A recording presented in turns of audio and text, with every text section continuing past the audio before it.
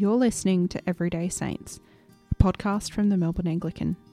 I'm your host, Kiralee Nicole.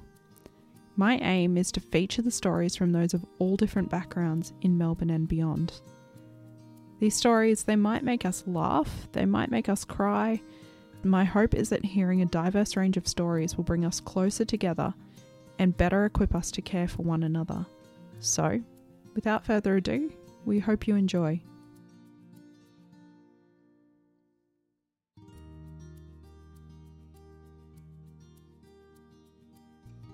Every now and then, you come across someone who really encourages you.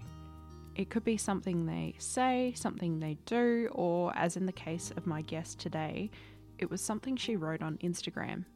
I was just scrolling, as you do, and a post popped up about how if our beliefs are not applicable to everyone everywhere, they might need to be reconsidered. I've now been following Kate Boyd for quite some time. She's an author, a Bible teacher, and host of the Happy and Holy podcast. She helps believers who find themselves in the messy middle between loving the church and leaving it to more confidently walk the lines between doubt and certainty, faith and action, with love and grace for all. She's travelled the world to interview and tell stories of believers on mission, and inspired by those encounters, she creates spaces to facilitate wholehearted discipleship in the church at home. She's studying theology with an emphasis in biblical studies at the Perkins School of Theology. I got to speak with her a couple of weeks ago. I hope you enjoy. Welcome to the podcast, Kate. It's lovely to have you. Thanks so much for joining me. Thanks so much for having me. Tell me, to start with, tell me a little bit about you and your faith background.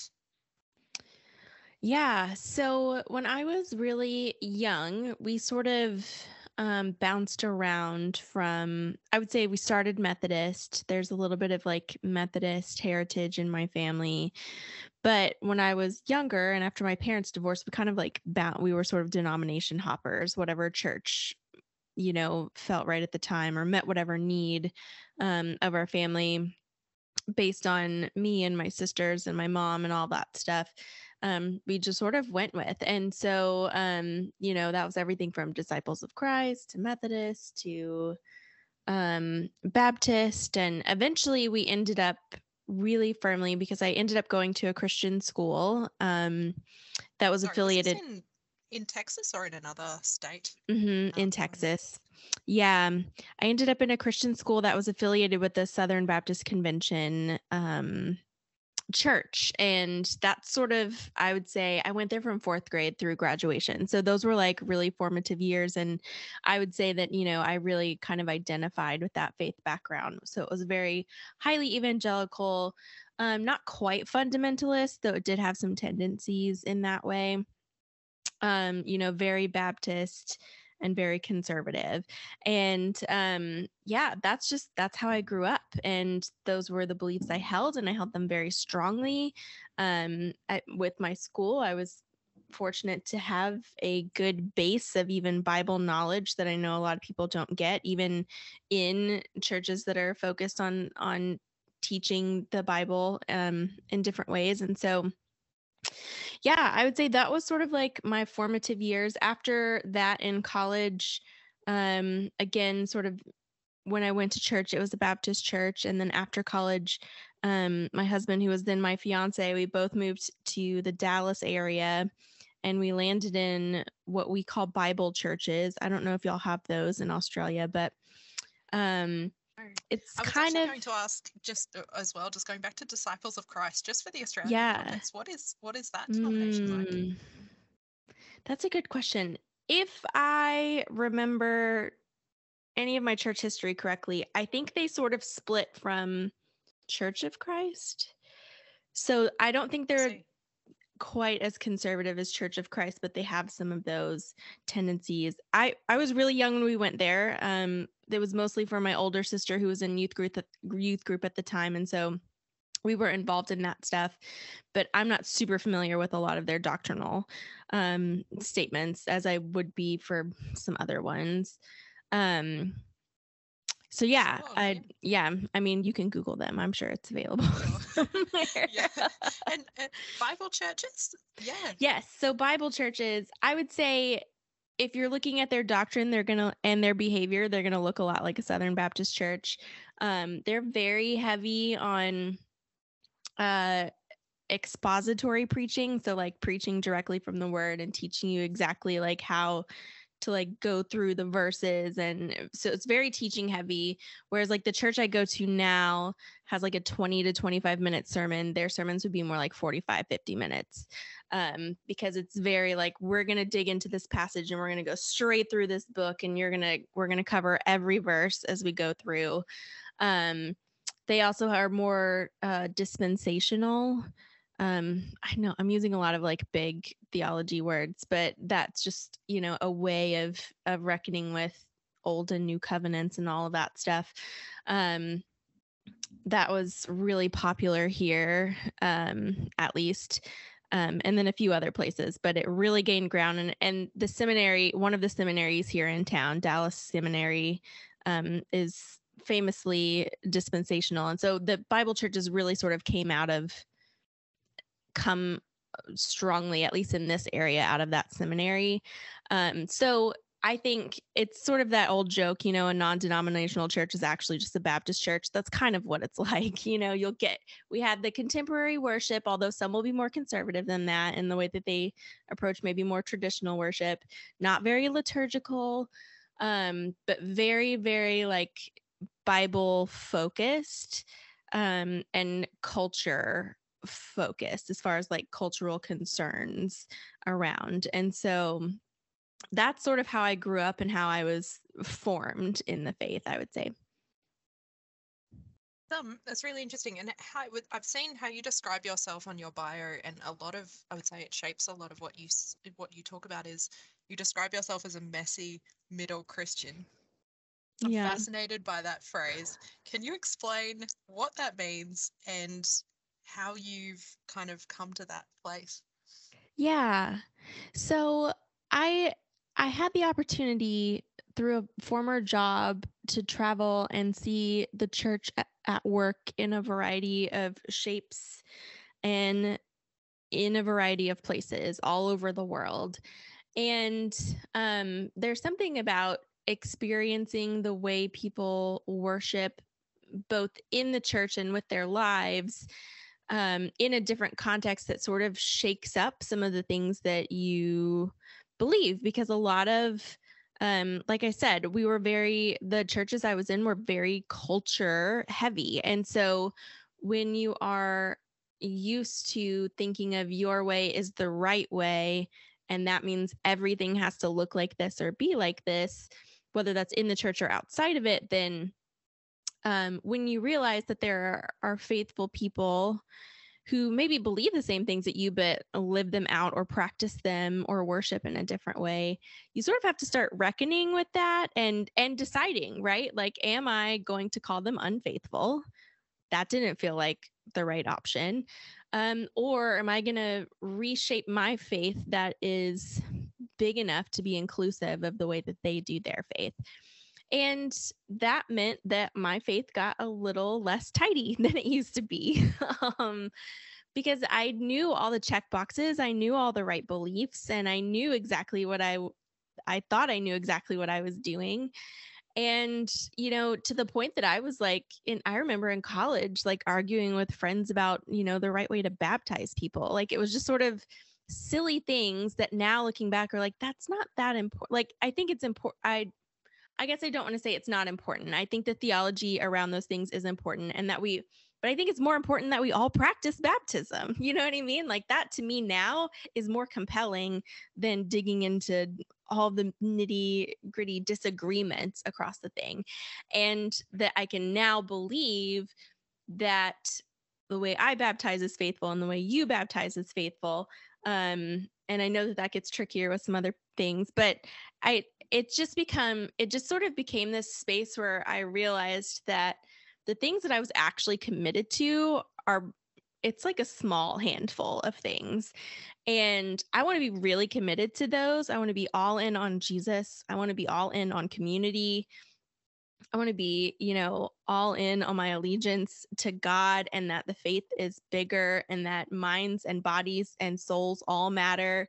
So there's like this handful of things that are super important, and everything else, I think, is kind of up for grabs. Like, I think there, because I realize now that when you read the Bible, and when you look at tradition, you can land a lot of different places legitimately, right? And it then becomes harder for me to draw a hard line on anyone else's conviction, which means that things I have to be willing to not draw so many hard lines, that I have to be willing to let there be this tension and this mess between us. While still recognizing that we're committed to the same core things. And so it sort of became this space, and sometimes I needed that for me too, as I was figuring out what I even thought about stuff. I had to know what I was definitely committed to. And from there, I had to figure out what I was convicted about in all these different areas. But as I did that, it wasn't like an A to B, to Z process. It was very slow and tense and painful and joyful and surprising in a lot of ways. But I had to make space for something that wasn't as clean cut as it was before. I'm probably more convicted about more things now, but I am less certain about all of them, And so it's sort of this willingness to kind of like hold everything in your hands with your fingers open and just let the things that don't work fall through, and just being, intentional in that. And so the messy middle just kind of became this space for me. And I think it resonated with a lot of people because we were all kind of feeling that we were maybe sold a bill of goods about what Christianity is and what we were supposed to do within that. And then we figured out that it was actually a lot more complicated, and that maybe the people who sold us that bill of goods like didn't actually believe what they were selling, because they're going about their whole thing a different way. And it really sort of rocks your paradigms. And so you have to take a step back and go, okay, well, that just blew up in my face. What am I going to do with this mess that's in front of me? And it just gives you a place to stand and honor that pain and that experience, while also, giving you a place to stand and to start when you're rebuilding and cleaning up some of those corners that you feel like really need to be addressed. I really relate. I grew up in Queensland, in Australia, very much in some ways separated from American evangelicalism, but very much steeped in American evangelicalism at the same time. So I relate very much to the knowing, a feeling like the truth.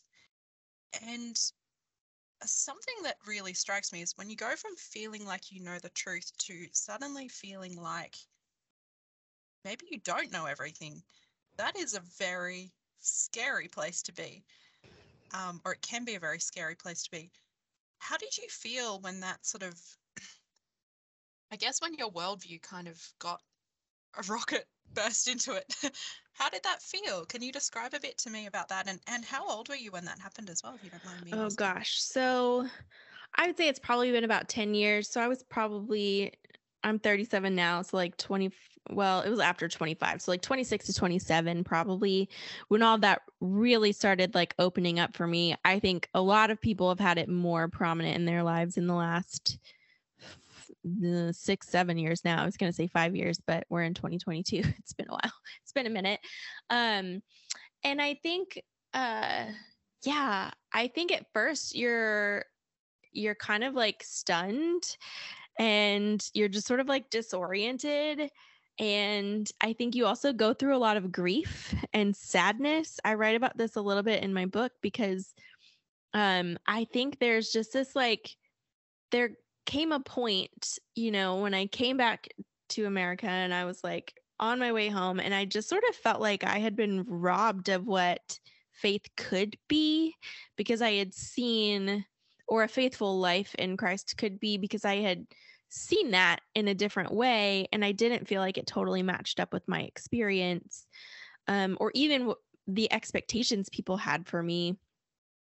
And so you just sort of like, I think you go through maybe the cycle of grief, right? There's like anger and depression, and you're trying to find your way through it.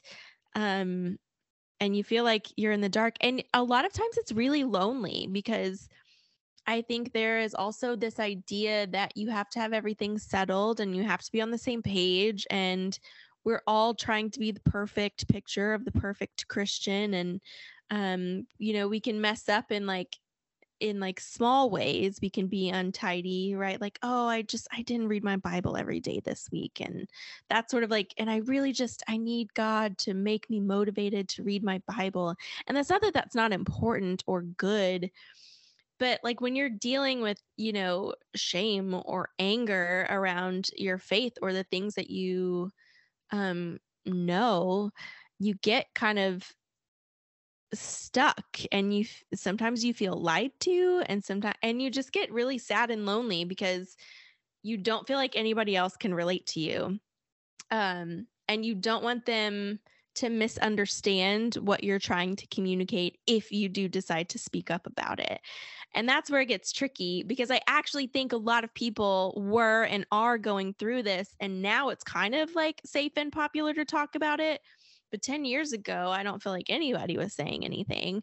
And so, at least not in any circle I was in. And so it was really hard to kind of like figure out how I even wanted to start processing all of this, when it didn't even feel like I could talk to my husband about it, because he didn't have the same experience. How do you explain the experience you have? And then how do you begin to process it with people who don't have that experience and might judge you for wanting to process it in a different way? And so it becomes sort of like isolating. And in that, like, the cycle can repeat, unless you find community, or unless you sort of move through those stages to sort of orient yourself and find a way forward. But I totally get that people actually, just walk away because it's hard to do on your own. And I also get why people react by, just saying, nope, I'm just going to stick with what I know. And I'm going to double down on being certain on what I know. And I'm going to ignore my experience and the experience of others, because that feels safer. Sometimes both of those feel safer. And they're not any easier, I don't think. Maybe doubling down's a little bit easier because you'll have the backing of people.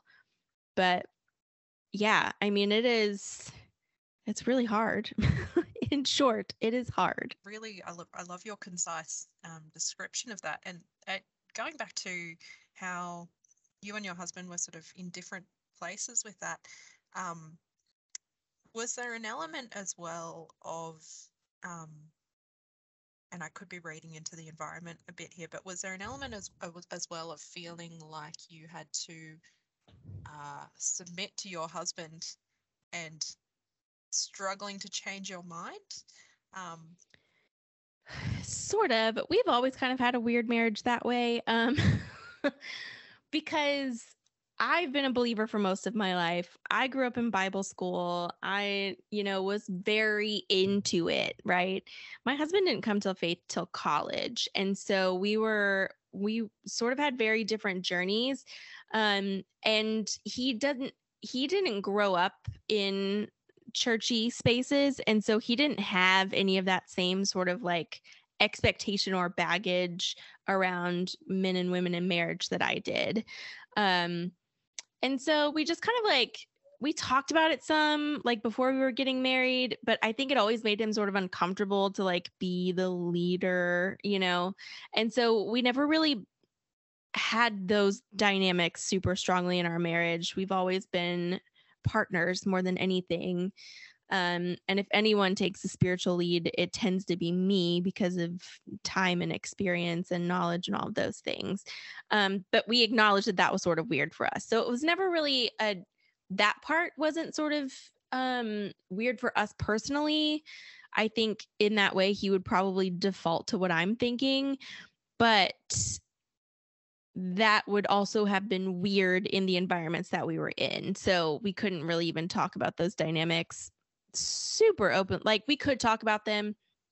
Our church was complementarian. That church is probably I would say soft complementarian, but we've always been more egalitarian and even more so. Especially since those experiences. I think a lot of those experiences overseas also really pushed me over into women everywhere all the time, doing all the things, at least having the ability and the authority. And so, yeah, I think a different person may have found some of those dynamics. I think I was fortunate in that wasn't really built into my marriage in the way that it would typically manifest here. Something else that you mentioned that was really interesting was you mentioned the sense of once everything sort of fell apart for you in a way and you were sort of trying to reconstruct what your faith looked like, the integration of body and mind and soul.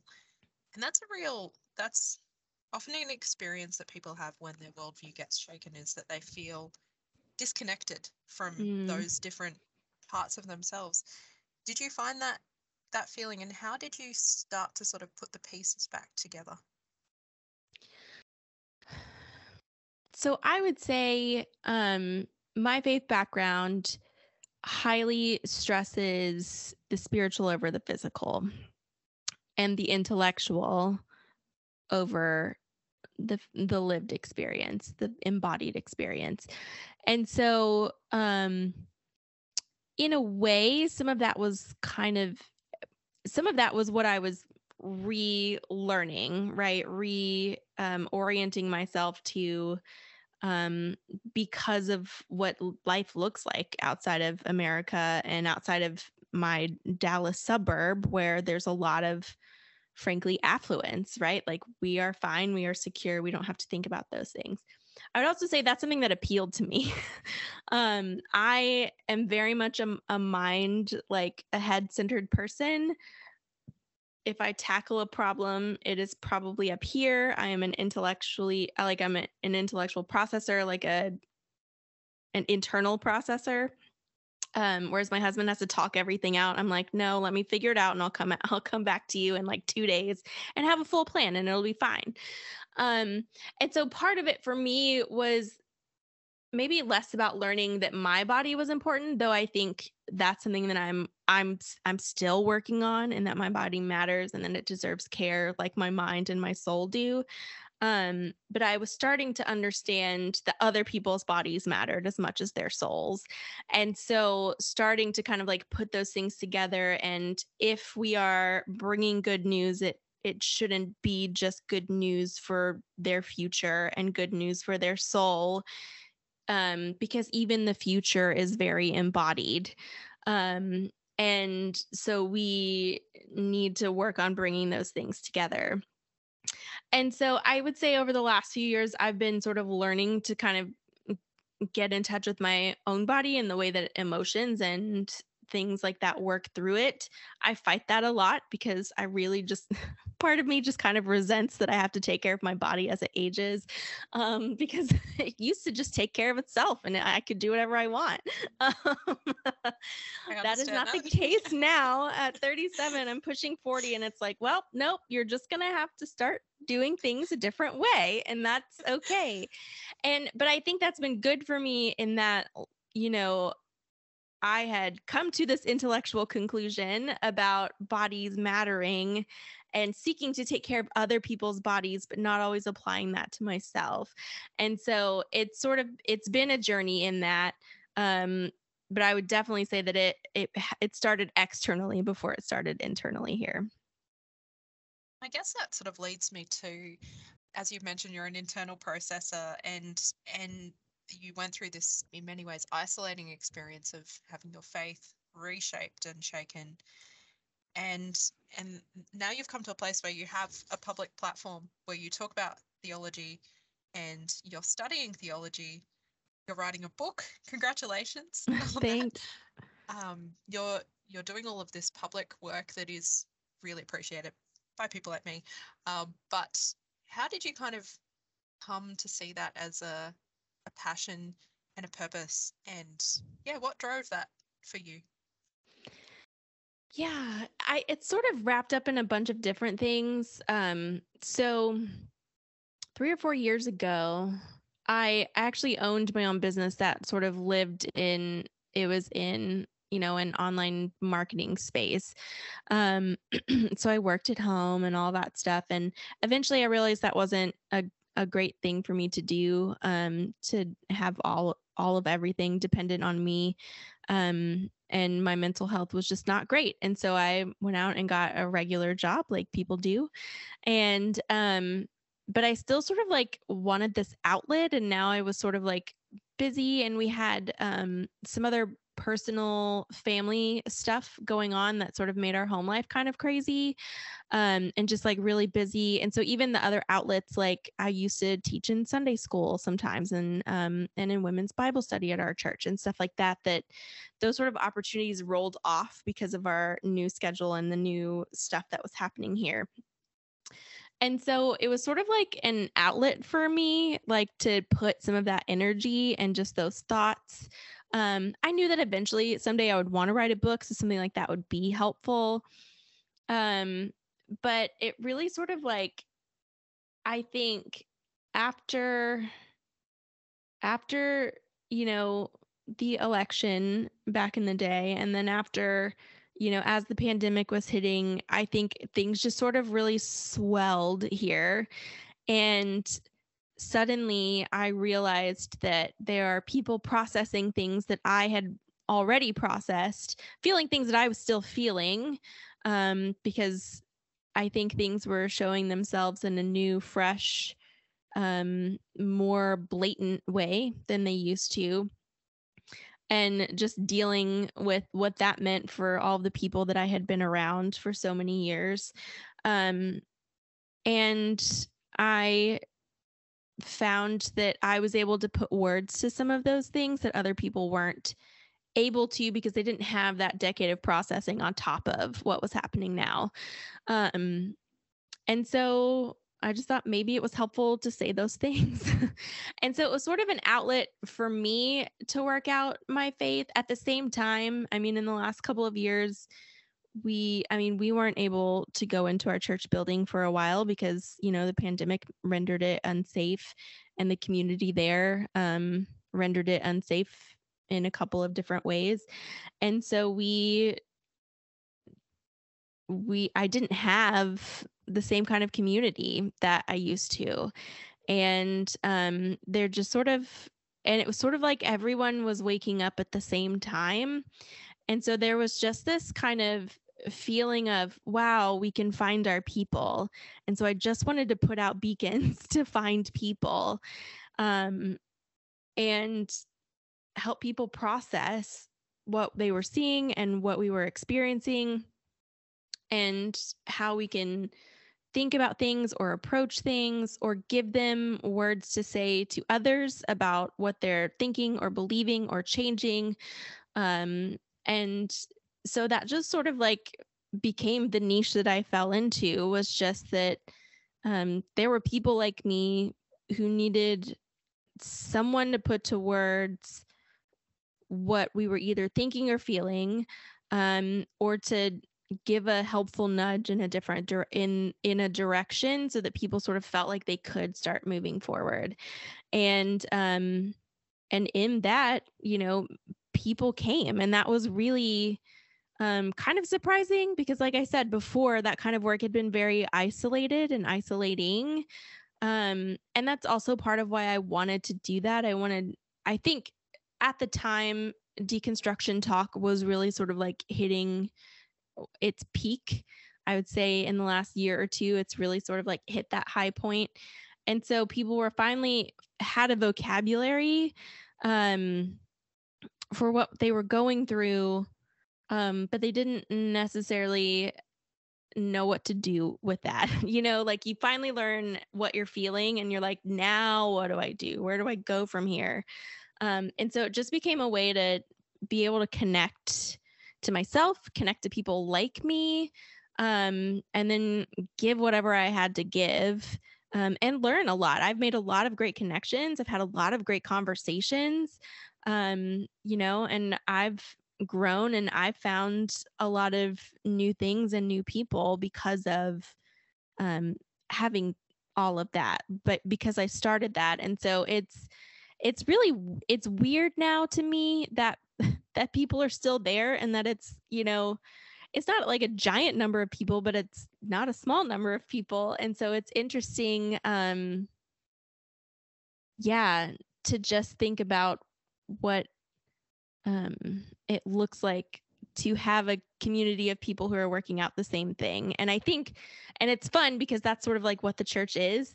And so to get to do that with people who maybe aren't next to each other and don't feel like the people next to them are up for that, it's been really nice to have that space. I wanted to go back to another thing you mentioned, which was that you've sort of come down to this handful of beliefs that you really hold on to tightly. And I guess we would call that orthodoxy. What is really universally important about your faith? What is it that you think is universally applicable? Gosh, so I guess I think I'm going to kind of riff off of the manifesto I put together for people, which are sort of those things. I do think orthodoxy is important. I always say I'm boringly orthodox. I think some people think of me as like a deconstruction person. And I'm like, you're probably going to get disappointed at some point with that label on me. Only because for some it goes further or different directions. And it just becomes one of those things that maybe is less helpful as a thing. So I would say, like, yes, I think orthodoxy, something like the Nicene Creed or the Apostles' Creed that are just kind of like those, regardless of your denomination, these are probably things that you hold to. And so that's sort of like the boundary I would put on at least what I call Christian, though I'm really hesitant to judge who's in and who's out. I don't think that's my responsibility. But I think that historically that gives us a really wide tent. I think, like we were talking before, that our bodies and our souls are connected and that God cares about both of them. And so I think that the gospel has to attend to both of those things. And if it's not that, then it's not the fully restorative work of the gospel. I think faith is important, but I also think doubt is okay. I think God is big enough for our doubts. I think he meets us there. And that maybe even doubts are the way that we become better disciples. Tell me about that. How does that work? So I think with doubt, it forces question. It forces you to examine. And I don't think we're meant to be static in our walk of faith. And I think there's this point at which, when you become very certain, that you stop sort of examining things, your own faith, and you start examining everybody else's, right? And that's like the wrong direction, I think, for that to go, or at least that it needs to start with your own. I think in that doubt and deconstruction and, what I call disentangling, which is maybe a little less like extreme than some deconstruction, is discipleship, right? It is examining yourself. It is examining your beliefs. It's examining against the Bible and tradition and Jesus and in community and being willing to be changed. And so, I mean, if transformation is the process, remaining static is not a good thing. And I think doubts and questions are often the catalyst that push us forward in that. And so yeah, that's how I would say doubt works in discipleship. As you get through each day and you kind of wake up and you think about what the day holds, what is it about your faith that really inspires you and motivates you and encourages you in life? I think I think it's really good news. I like every day I think about how great new creation and restoration and this journey towards wholeness through Jesus um is, and like I'm just very inspired and caught up in that vision for the world. And so I'm grateful for a God who cares about that wholeness and who went to such great lengths to restore that in us. And I'm grateful for getting to participate in the restoration while we wait for the final restoration.